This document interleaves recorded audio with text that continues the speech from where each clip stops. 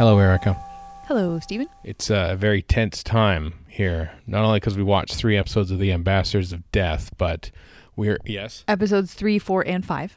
That's right, 3, 4, and 5. The middle episodes, if you will, the flyover episodes. I don't think so. I think they're rather entertaining. But we're now recording this in the intermission, the overtime intermission of Game 7 of the second round series between the St. Louis Blues and the Dallas Stars. Yeah, I have to say that if there's a Doctor Who story to be watched with Game 7 on the other television, this is probably not the worst one, because there were definitely some filler moments in these episodes. I'm going to run around and turn random knobs at the fuel factory. Yeah. And, a car chase where I'm going to completely zone out. I literally zoned out during that car chase. You did. I know. I saw her. Suddenly I was just like, whoa, where have I been for the last, minute? I didn't know.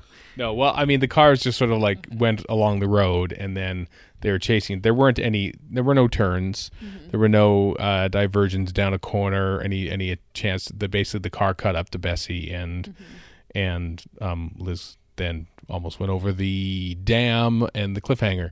Damn it! Yeah, what do you think about Liz driving the Bessie though? Oh, that was cool. I was like, good for her. She's taking the car. I mean, I'm not, as we've just discussed, I'm not a big Bessie fan, but I like the fact that she just takes the Doctor's car. This is what I love about season 7, and one thing that I don't like about what comes after in a way, and that season 7 is the first and only time really where the companion, quote unquote, is like a member of the team. You got the Doctor, the Brig, and Liz. Yep. Like she's an equal member. Like she's yeah, of course she's going to drive the car. Why wouldn't she drive the car? You know, you wouldn't think of any other assistant sort of think, yeah, I'll take Bessie out. But no, there's not even a concern. Of course she's going to drive. Yep. Mm-hmm. And then also how like there's a scene there when after they go to the wherever the astronauts were being held, and then they kill those 2 scientists, the laboratory, and they're busy just, the doctor's sort of looking at the things. Liz, do you have those the radiation report, basically, and she brings it over, and she's just they're just talking like 2 scientists, not doctor and companion. And I like how they frame it, because Liz, instead of asking the doctor what's that, she's basically saying, but that's this, isn't it? Like, it's a good way of bringing it across to the audience who don't necessarily know, but not making it sound like she's stupid and needs the doctor to explain it to her. Mm-hmm. I love it. I just like they're colleagues, and it's fun to watch. And I mean, really, she has the same sort of savvy strength as the Doctor too, because they're separated for a while, and she's locked up with Cyril Shaps. Yeah, Cyril Shaps. Is this the first time we've seen him? Second time. He was equally neurotic in Tomb of the Cybermen. Oh, of course. Of course. Oh my God. How could I forget that? How could you? I don't know. But she not only manages to escape, and then I knew when she was flagging down a car, I was like, this is going to go badly. This is going to be somebody that she doesn't want to see in the car. And sure enough, it was. That's the Malcolm Hulke action cycle at work. Big thing to have her escape and then just be brought immediately back. Yep. But then, she doesn't give up, and she manages to talk Cyril Shaps into Dr. Lennox, whatever, he's Cyril Shaps,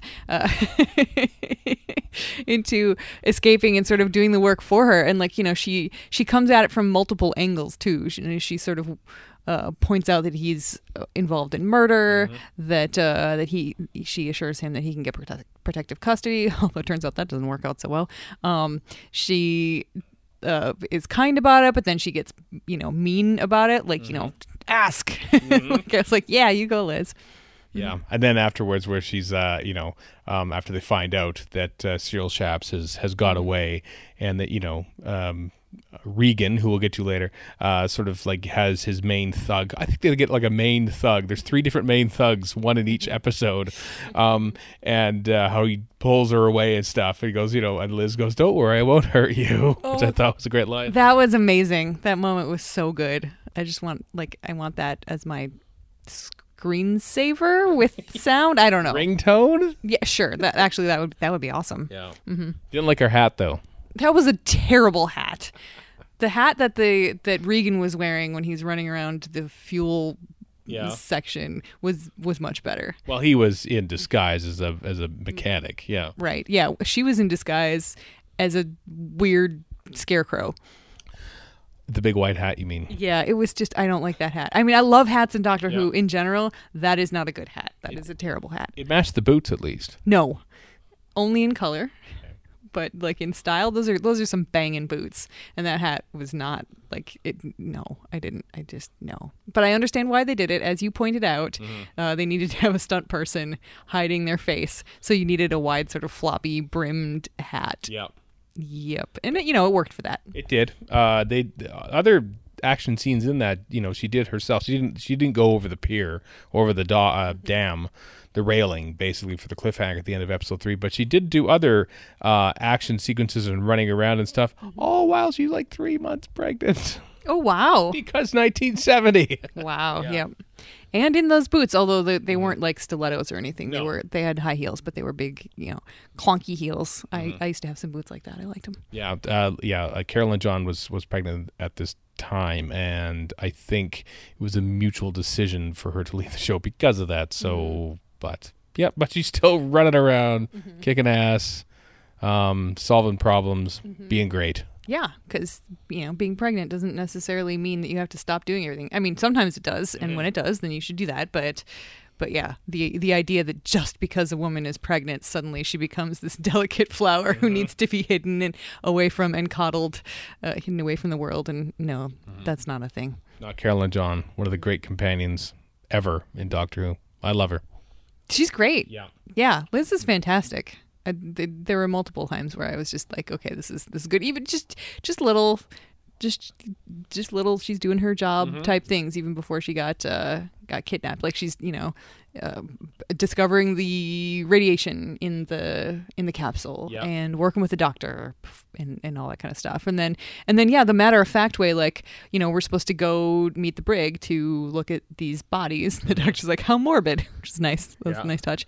And then she's just like, there's not even a question. She's like, are you coming? She doesn't say, should we go? Yeah. Or anything like that. She's just like, I'm going to go. What are you going to do? We're equals, dude. Yeah. And then it's like, no, I'm going to stay here and get the capsule going. Okay. And then she leaves with Bessie to tie it back into our earlier discussion. Like, so much trust and respect amongst the scientists and those two as friends. I even like the doctor just fine in these 3 episodes. He's very, sort of a cool customer under pretty much all circumstances. He's got his eye on people. He doesn't trust Taltalian, which of course is a wise thing because he was clearly in on more than he said. Like, we still here at the end of episode 5 don't know what's going on, which is kind of nice. Like I said, it felt padded in places, but I think they've still done a pretty good job of keeping it, mysterious and interesting because, there are enough layers to WTF is happening that it's not too, like, I don't feel like I already know what's going on, and I'm like, okay, great. Now what's the runaround going to be for the next 2 episodes? It's going to be there are actually still things to reveal in the next couple episodes, and the doctor's in freaking space now. Yeah, he goes up to space and it looks like he's getting attacked by a giant. What'd you call it? Space lips. That's what it was at the end of the episode. Cliffhanger is giant space lips attacking the Doctor's capsule. The end of episode 5. After going through some really bad G-force stress in the takeoff, and I guess you got to have John Pertwee gurning at some point in every story. Yeah. Is that a rule? They blew like a high pressure air blower on his face during that. Like, I wondered how they achieved that, because I was like, wow, that's actually pretty impressive. How are they doing it? Okay, that makes sense. Yeah, for that one shot. I mean, he was acting there obviously because he had to do dialogue and stuff. But yeah. That's where that one shot coming from. Can I talk about Regan as played by William Dysart, who appears in this story in episode 3? He's the main henchman who's sort of like in the lab there and goes off, and he is. What if I say no? You just said, can I talk about him? Can I? Okay, fine. Do you like him? Sure. Okay. Yeah, I didn't have any strong feelings one way or the other. He's decent. Yeah, he's fine. He's one of my favorite thug characters and actors to play thug characters in Doctor Who. There's a sort of holy, I wouldn't even say trinity. I think there's 4 of them, and 2 of them are in the same story, and I'm not telling you which ones are which until we come across them. but I just love his performance. I love the character, how he's just a very like, I'm following orders, but like, he still has his own self-interest and stuff. Like he's thinking, oh wow, I can go into Fort Knox. It's a very natural performance too, and he flings himself against a wall with reckless abandon when he gets hit by the astronaut when he goes in there to help him back up on the thing after the radiation falls in episode 3. So yeah, I really like watching him in this story. Yeah, I mean he's good. It's interesting. Like at first I thought he was just going to be the heavy, and he's on the phone with whoever's feeding him orders. But then it seems like he's more in charge, sort of a little bit as we go. He's actually giving orders, coming up with his own plans. Calling and threatening Liz's life to the doctor, which totally backfires. But he's got that idea. And then I thought it was kind of funny that when he comes back, he just starts spewing information about them just because Liz and Cyril Shaps ask about it, and at first I was like, okay, that doesn't make sense, but then the way like his performance actually totally made it make sense, because he was so excited about this new weapon that he's got. Like he was like a little kid bragging about how, and bullets just bounce off them and the Fort Knox thing and all that kind of stuff. So yeah, for like a split second I was like, oh god, this is bad writing, because suddenly he's spilling the entire plan like a James Bond villain. But no, it was perfectly in character, and it made good sense. He doesn't really have anybody else around to joyously chat with about this sort of stuff, like because he can't with his other heavy dudes, like his seconds in command, since like you said, there are multiple ones, because those guys are just very clearly giant meat sacks. But yeah, so then here are these other intelligent people who will recognize the capabilities and the possibilities. So yeah, he prattles on. I know, because he just discovered what they can do as well, so he's just as excited by this new discovery. What I love is that every time he goes out and comes back in, it seems like he's wearing an even nicer suit each time. Like, what does he do when he goes out? He just like, I'm gonna go put on an even nicer suit. It was kind of like a boutonniere in one shot, which I thought was quite good. Yeah. I quite adore him. Every time he learns something new about the capabilities of these things, he's like, oh, I'm going to make even more money. So he buys himself a nicer suit, maybe? Yeah. Sure. Headcanon. Yeah. Not buying that thing on layaway. What else? We watched 3 episodes, so it feels like we're cramming in a lot, which we kind of are, but you want to talk about the actual, like, suits? The seemingly the suits that we don't know what's in them at this point, but apparently are aliens, high radiation aliens. Yep. Yeah, they subsist on lots and lots of rads. Every time they said rads, I was like, rad, dude. Yeah. And then the music that they have, that little trippy sort of space music that you thought intriguing for the first 20 seconds and then got annoyed by. It went over and over and over and over again. At first I was like, oh yeah, this is better. This is like spacey music. This isn't 70s dentist office elevator porn music. Right. This is like kind of semi-trippy spacey music, which while the timpani was playing over, it was quite effective. But it still was over and over and over again. Yeah. I know it does go on. But as I said before, this is the last time where Doctor Who has had pre-recorded music before they made the story. So basically Dudley Simpson had, okay, I got to compose a theme for this, a theme for that, and they'll play it in whenever, and if they need it for longer, then that's just what they'll do, and so that's just what they did. Yes, it is. Yeah. But I think so far the suits themselves, the spacesuits with whatever in them, are very effective. Yeah. Yeah. Like the just the shot of it, the one walking down the road toward the guard. Max Faulkner. Yes, you mentioned him when he came on. Stuntman / actor, so you know when you see him, kind of like Terry Walsh, that he's going to say a couple lines and then he's going to die horribly. Yep. But that was very cool looking. It just sort of like, walking down this road all by itself, and yeah, it's creepy, man. Did it remind you of anything? That particular shot? He asked so he could tell you. Go ahead and tell me, because I can't think of any. anything. Both stories were directed by Michael Ferguson, and it was almost an exact duplicate of a shot where an ice warrior is walking outside towards the camera with the sun in behind him. You just sort of see the silhouette. I do not remember that, no. Yeah, I'm a big fan of Michael Ferguson. So there was also a time when I sort of said where I said this part also reminds me of the Sandbaggers, and it was a simple little thing. And all it was when Taltalian's talking to the doctor, and mid-sentence the phone rings, and he goes and answers it after he's done finishing his sentence. Every time you watch TV shows or anything, you know, somebody always gets a sentence out, then the doorbell rings, then the phone rings. But here, the phone rings mid-conversation, which is usually how it happens. Mm-hmm. It's natural that way. And I noticed when watching The Sandbaggers, as produced and often directed by Michael Ferguson, that constantly in scenes, phones are ringing, and then Neil Burnside walks over and picks up the phone. Mm-hmm. And I just thought that is so brilliant and natural. I'm just wondering, is that a thing that Michael Ferguson has just done through his whole career?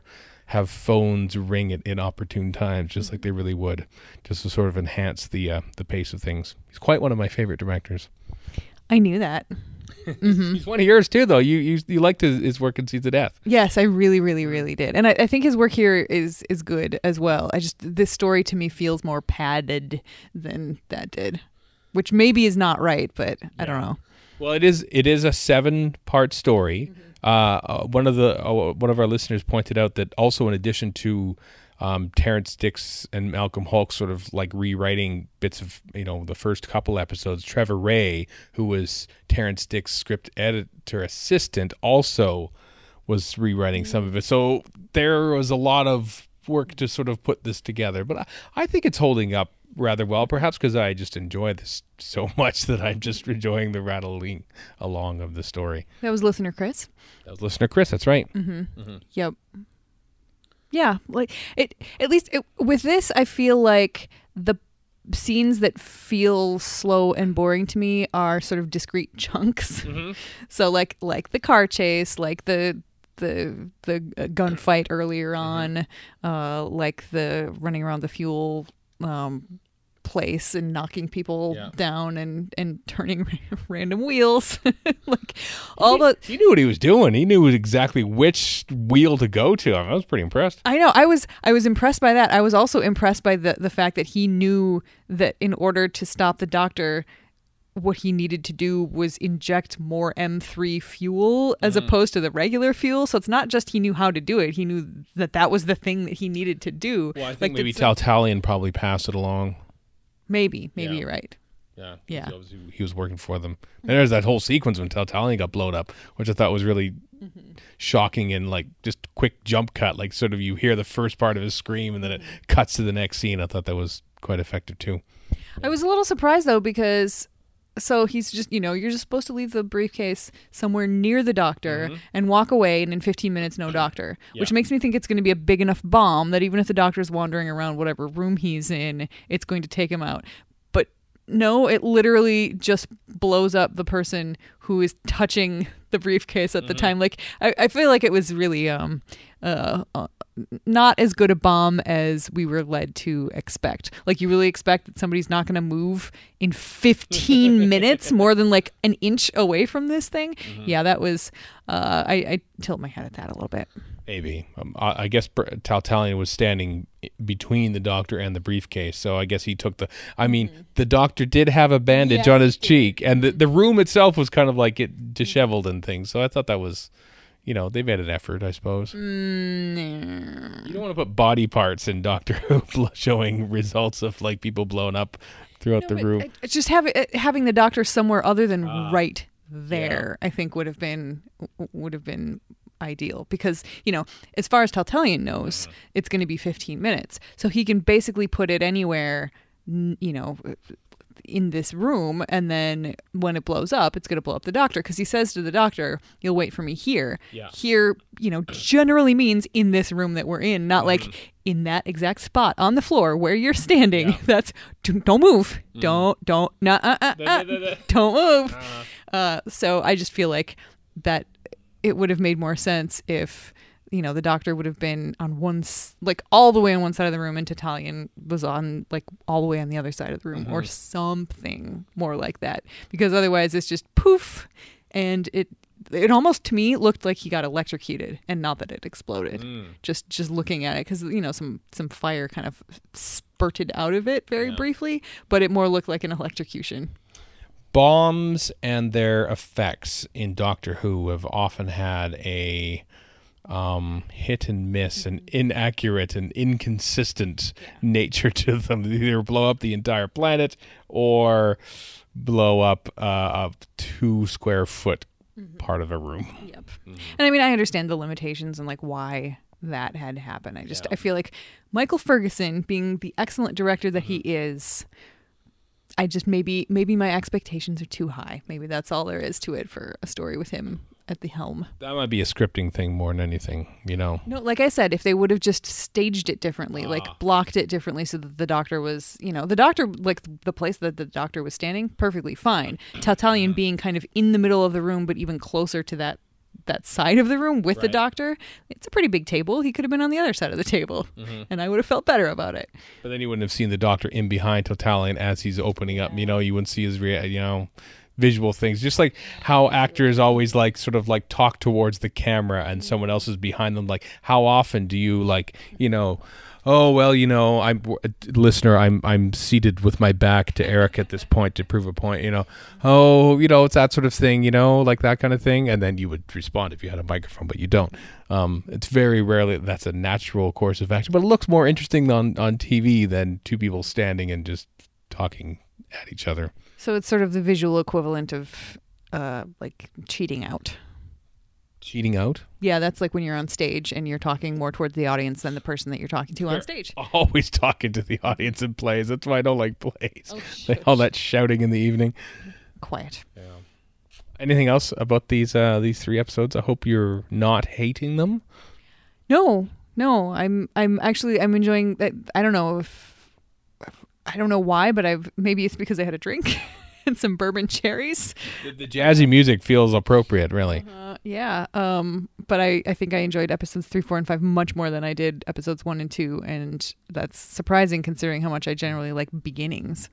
Can I also mention one scene that I really enjoyed that was almost superfluous? I think the only reason for it is to show that the doctor is now wearing an astronaut outfit and is going to the capsule. But I just love how the Brigadier is supposed to go back to unit headquarters and talk to Dr. Lennox, but he had some security checks to finish up. But he takes the time to go see the doctor off, and they have a nice little moment. It's not just here to see you off, shakes his hand and everything, and it was a nice little moment. It was a nice moment, except I couldn't enjoy it at the time because I thought that maybe the brig had been sort of shuffled into that room and they were going to try once again to take out the doctor and the brig at the same time, because the one of them like asks like what, or maybe it's the brig saying like, what is this room for? I think you're just making conversation. I know, but like there's just, to me it was just like so if I ever watch this again, I will think, oh, what a nice moment. That's really cool. But at the time I was just like waiting for the other shoe to drop, because I genuinely thought that there was something else coming there, because that was like, why else would the brig be there in this room that he doesn't understand? Also, just before that, before it cuts to that room, you hear the woman voiceover saying, astronaut to quarantine area. It's a quarantine area, so the brig should not be in there. It's fine for him to say goodbye. Before you get to quarantine, that's the whole point of quarantine, is being closed off from the rest of the world. I think he goes to quarantine after that. Maybe he does, and maybe that really is just a waiting room. But they didn't make it clear, because they say, astronaut to quarantine, and then the doctor walks through a door. So I think this is quarantine. Maybe it's not. It makes much more sense for the next stage to be quarantine, and that to just be a waiting room. But I found that part very confusing. Now I feel like I want to watch it again just so I can absorb the niceness. Yeah, you're as paranoid as Cheryl Shaps there, thinking that someone's going to die with it. I'm Team Cyril. Yeah. And guess what? He was right. Yes. And the person who's going to die was himself. Oh, what an awful way to go. I mean, maybe he gets rescued in the next episode. I'm not even looking at you because I don't want to know. But I seem to feel like Cyril Shaps never has a great end of things in Doctor Who. No, poor Cyril Shaps. Yeah. I also wanted to mention, okay, so the scene when the Doctor is first in the capsule, and we have kind of this neat camera angle shooting like down at him. Are we supposed to think that he's lying on his back? We're not, right? That was pre-launch, so he's basically, because the capsule is, it's one of those things. That's what I was afraid of, because that would have been really cool if he wasn't holding a GD clipboard in his lap and not like actually holding it there. There's just a clipboard nicely lying in his lap, perpendicular to the ground, they would like us to believe. Like if he would have just had it in his freaking hand, it would have been fine. But it's very clear that the camera is just sideways for no good reason. And sorry, that's just like, there are so many things about this episode that are directed so well, and you miss the giant clipboard that's just sitting there suspended in midair. I did. Oh, really? I didn't see it. Okay, well, we can go back and watch it if you want, because it bugged the snot out of me. Sets wobbled a few times. You want to talk about those too, or? No, because there's nothing you can do about that. Sets wobble all the time. There aren't giant, like, I don't even know what to call it. It's not a continuity error. It's not a plot hole. It's just a dumb mistake. You know what it is? It's a Starbucks cup in Winterfell. That's what it was. I was going to say, if it can happen in one of the biggest budget TV series of all time, that a Starbucks cup can sit in the middle of a table in the Great Hall in Winterfell, then John Pertwee can hold a clipboard in a multicam TV production filmed in early 1970. Yeah. I just want to point out that coffee cup has already been erased from Winterfell. Well, I'm sorry. The DVD does not do that because it is a snapshot in history, and we are watching it. I want my special edition Doctor Who DVD of the Ambassadors of Death with everything exactly the same except that clipboard removed, please. Why stop there? Why stop there? You could why don't we just tweak this thing? Why don't we throw a bunch of Jawas in Mos Eisley? Why don't we just go crazy and remake the whole thing? Okay, you talked me into it. Extra Wookiees. Ambassadors of Death is pure and wonderful and must be accepted as it is. Fine. Is that it? I guess so. I'm afraid to say anything else now. No, it's fine. We've paused the PVR at the beginning of overtime, so we don't know what the score is, and I've turned off all my notifications because we're basically watching a tape delay sporting event after this. So by the time this episode will come out, because we're not going to edit it while overtime's on. No, because I don't want to be anywhere near my computer to release it. Yeah. So I hope you enjoyed this. We'll do another episode sometime later this week before Saturday, because that's when you're recording Verity talking about this. So we'll be done Ambassadors of Death in a couple days. Yeah, probably Friday night. Exciting. It is. Hope so. Sure. Any clipboards show up? Clipboards are always trouble. Just always. Yeah. Yep. There's a clipboard in Invasion of the Dinosaurs that I'll point out when we get there. Oh boy. Actually, clipboards are nice because you can just carry them around at work and look like you're doing something. Like you always look like you're busy. Sure. All you need is a clipboard. You just look official. Didn't we say that in an earlier episode that we saw someone with a clipboard and it's got a clipboard? I feel like that was just you and me watching TV. That could have been it. Maybe. When did we watch TV without doing a podcast about it? Yeah, it probably wasn't Game of Thrones. There were no. Unless it was a really get back in there, digital editors of Game of Thrones. You missed the clipboard. That would be something. Yeah. Mm-hmm. All right. Well, that's it. Let's see how the overtime goes. And until next time, goodbye. Goodbye.